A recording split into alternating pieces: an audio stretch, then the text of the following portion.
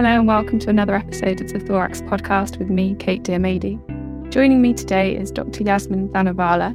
Yasmin is an immunologist and a professor of oncology at Roswell Park Comprehensive Cancer Center in Buffalo, New York.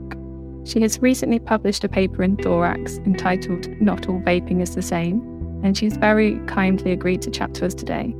Hello, Yasmin, and welcome, and thank you so much for joining us. Thank you, Kate. So, your paper, it was looking at vaping cannabinoids, and I just wanted to know first why you decided to look at that as a topic. Well, for a very long time, my lab has been involved in studying the effects of tobacco cigarettes or, smoking them or secondhand smoke and vaping nicotine from e-cigarettes. And we have shown through our work in that field that all these products cause not only damage to the lungs, but also have an effect on the immune system. And since I'm an immunologist, obviously, that is an aspect that I find particularly interesting. But getting back to why we study the effect of CBD is because, as you are probably aware, over the past several years, the use of cannabinoids, and I don't know whether use is the correct word, but people consume CBD in a variety of ways. The old-fashioned way was to literally roll up the leaves like a tobacco cigarette and smoke the joint. And then there was the advent of putting CBD in gummies that people ingested orally. There were CBD-based creams that were supposed to be good. And of course, it wasn't long before the industry had figured out how to put CBD oil in an e-cigarette, and then people began to vape that. Yeah. And sorry, just to clarify, so CBD is cannabinoid. And it's a derivative of marijuana or cannabis. Right. So marijuana, the plant, cannabis plant, has a variety of components. But the two main components are THC, which is the psychotropic component, and then CBD.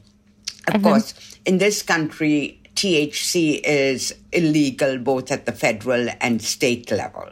But CBD is marijuana as a plant is now being approved by many states, both for what they call personal use or for medicinal use. So, many physicians prescribe it for cancer patients to relieve their pain and their nausea, though there are not very many formal studies that have definitively shown the benefit of this. But it can be prescribed and can be purchased legally through defined pharmacies that are approved in a state for that purpose.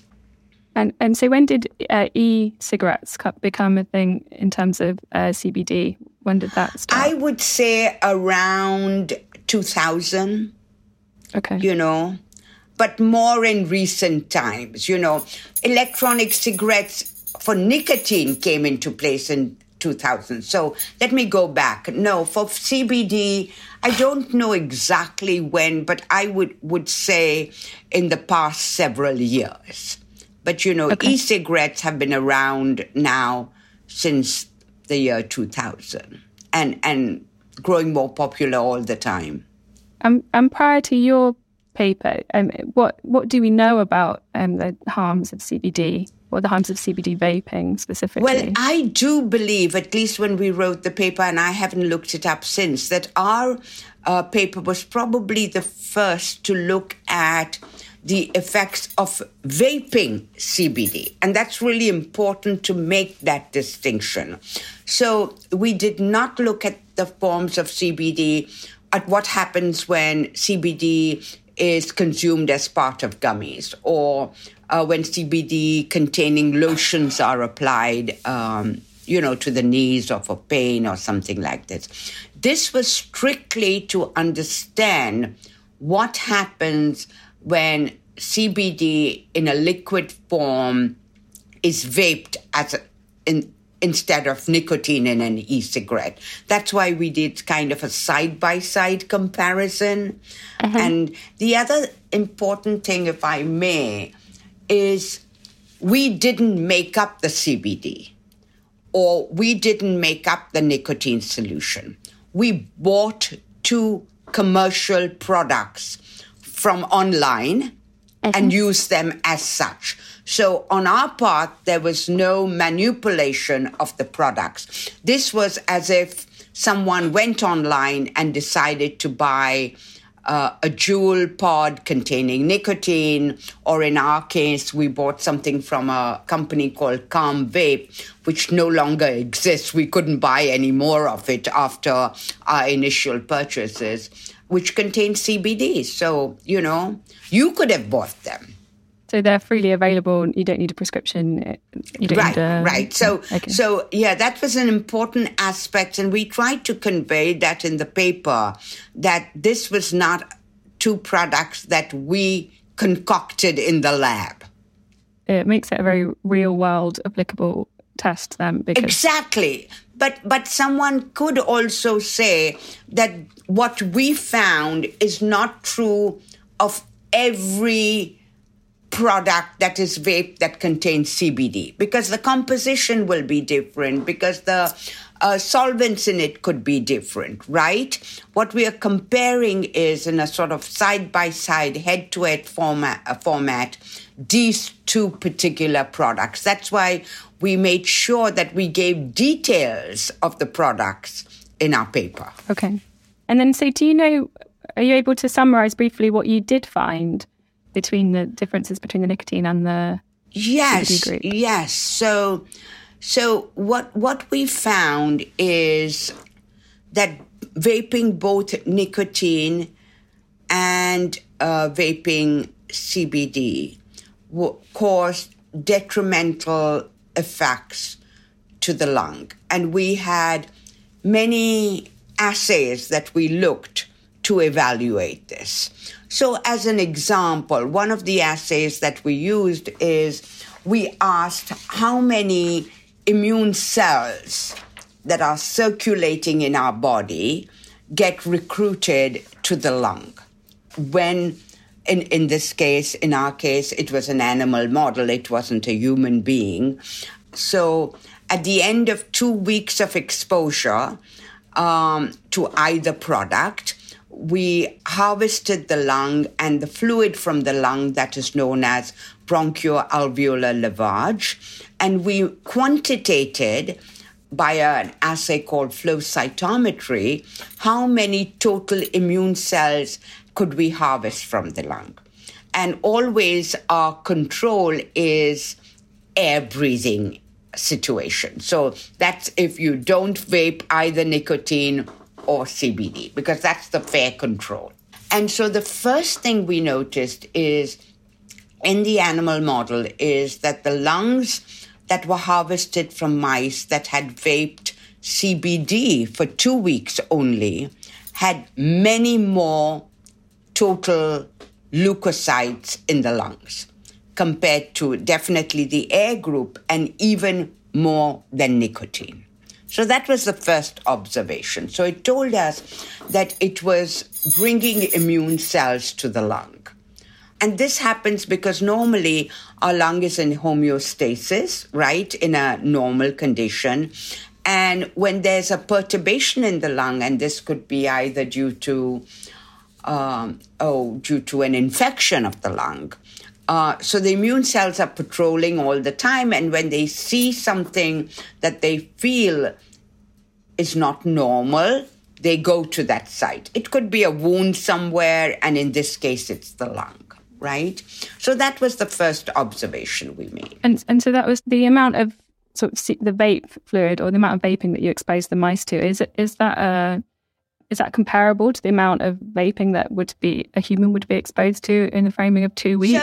So that's interesting, because right now there is no published literature that we could fall back on to say, this is the vaping pattern for a human being who vapes CBD, right? There's no data out there to suggest that, like, in the old days, we could ask someone, how many packs of cigarette do you smoke? Uh-huh. Because that defined pack years, correct? Someone who smoked 1 pack a day, every day for the past 20 years. Or I'm just making that up, right? Uh-huh.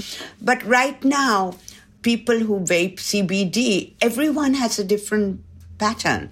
Some will vape it, every day. Others may vape it once in a while when they feel a need for it.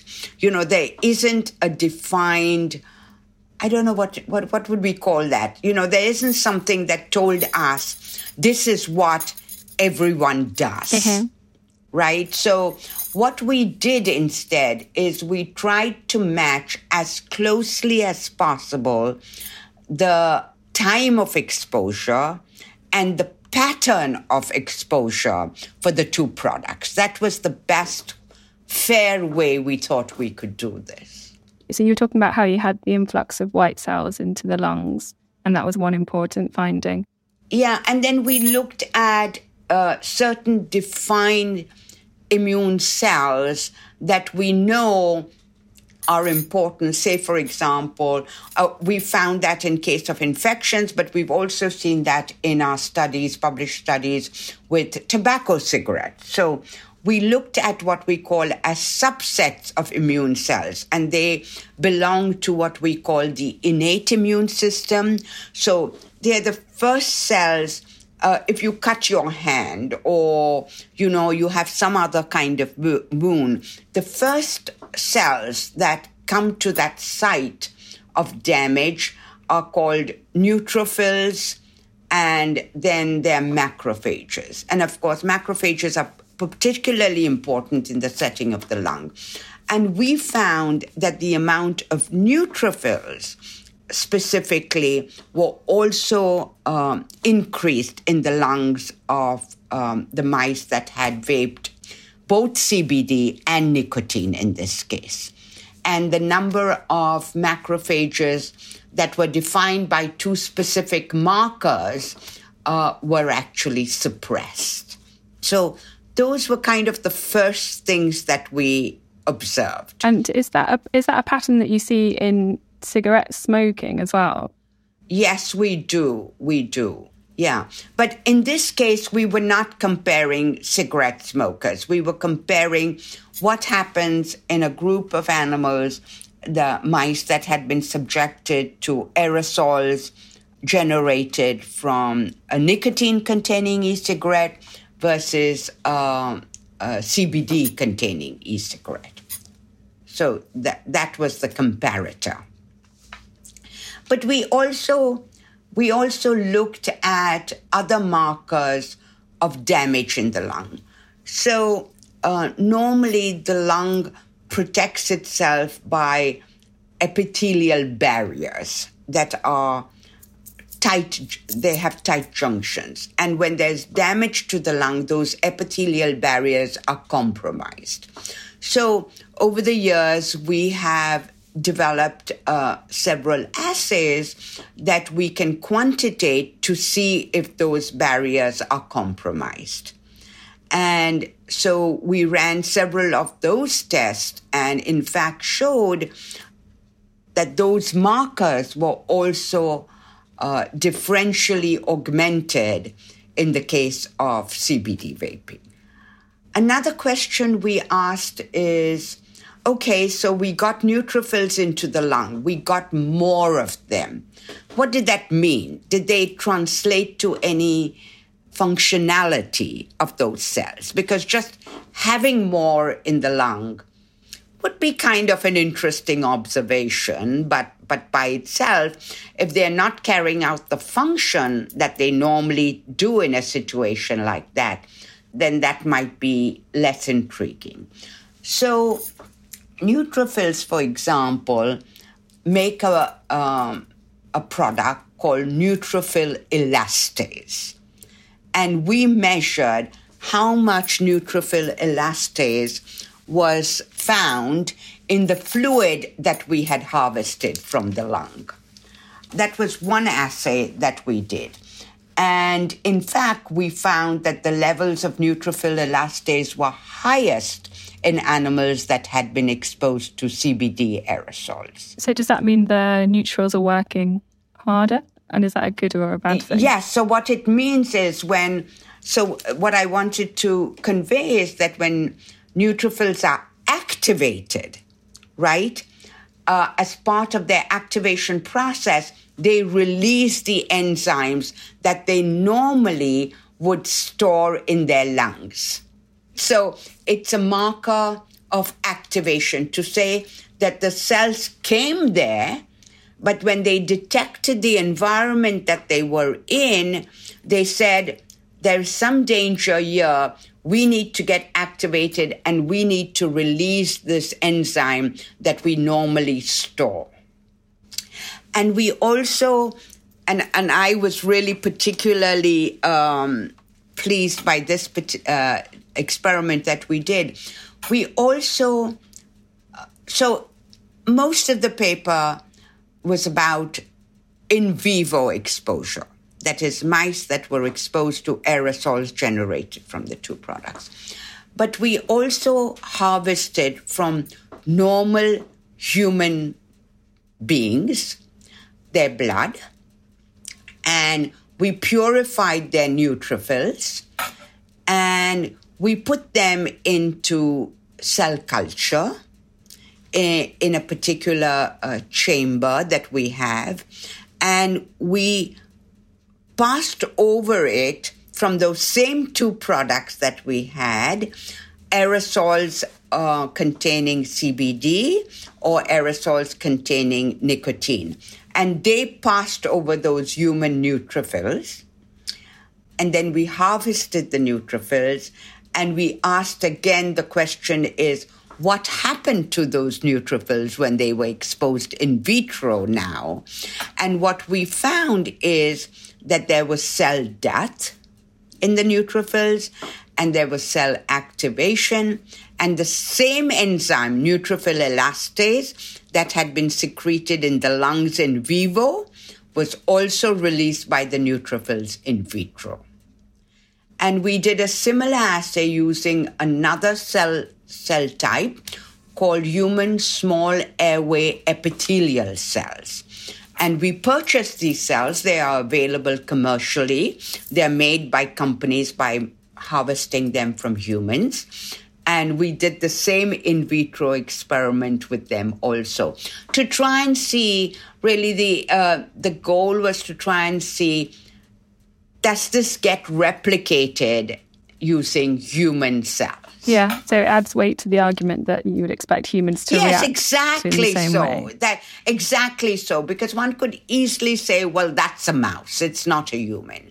And I understand, but they're not always things that we can do to a human being. I can't take out the lung of someone who is vaping CBD or nicotine, right? Yeah. So we try and mimic the best as we can. Or more than in 2014, we established this mouse model. We established it to study what happens when people smoke cigarette smoke, because I was working on patients with COPD. And whilst we could get their blood, we couldn't get their lungs or their bowel fluid. So we developed a mouse model. And we've been using it ever since for smoking, for secondhand smoking, for vaping, and now most recently for CBD. Based on this model and your findings of the information, are you able to extrapolate or predict what the long-term outcomes of vaping would be, or vaping CBD for humans would be? Yeah, so I think part of our goal, my co-authors and I, what we wanted to make people aware, not just scientists, but hopefully even an educated lay public, is that we certainly know that vaping nicotine is not without consequences, right? So e-cigarettes were developed and marketed with the notion that they would be a better product to use than someone who smoked a cigarette, right? If they wanted to stop smoking but still needed that nicotine fix. But I think there is convincing data to show that vaping nicotine is also can lead to injury. And we wanted to show that in the same way, especially to young people who might be tempted to vape CBD thinking that, it has no side effects, that there are consequences to it. And we wanted to show it even in what we called as a acute model, because this was only 2 weeks of exposure, 1 hour a day. So this was not long-term exposure. When we do some of our other experiments, we expose animals for 8 weeks, 12 weeks, 16 weeks to study, someone like mimicking someone who is a chronic user, and what are the detrimental side effects of that. And I think it's also important that physicians start asking their patients, not just do you smoke, because that gets one answer, but do you vape? And also now, hopefully, the question, what do you vape? Because I think most people may just think of, if they are asked, do you smoke, they mean tobacco cigarettes, right? And I think the questions we need to ask are more specific, more defined about the product that they use, because this can all have consequences, right? You remember in, I believe it was 2019, yes, in the fall of 2019, in America, we had an epidemic which was labeled as EVALI, where young people were suddenly appearing in emergency rooms in the hospitals, and unfortunately, many died. And this is because they had been vaping e-cigarettes containing nicotine, which were meant to contain nicotine, but were actually containing THC and were containing vitamin E acetate as the solvent. And this, when heated, was going into the lungs and was messing up their macrophages.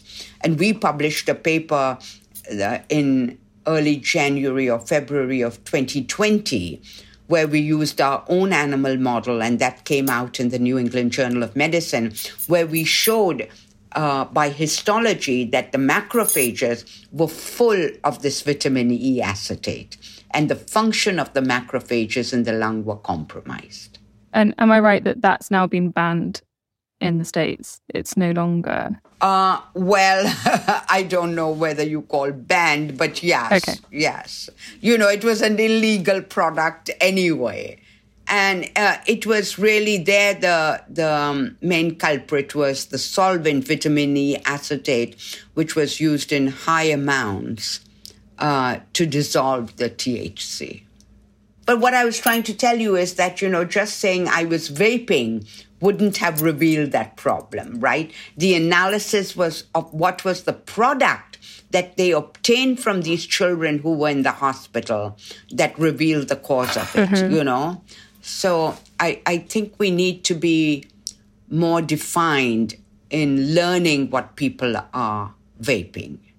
Yeah, I would agree. I mean, often I find that I don't really know what to say to people when they say that they vape. I either say, that's good, or, I don't feel like we have a good understanding of how it affects people long term.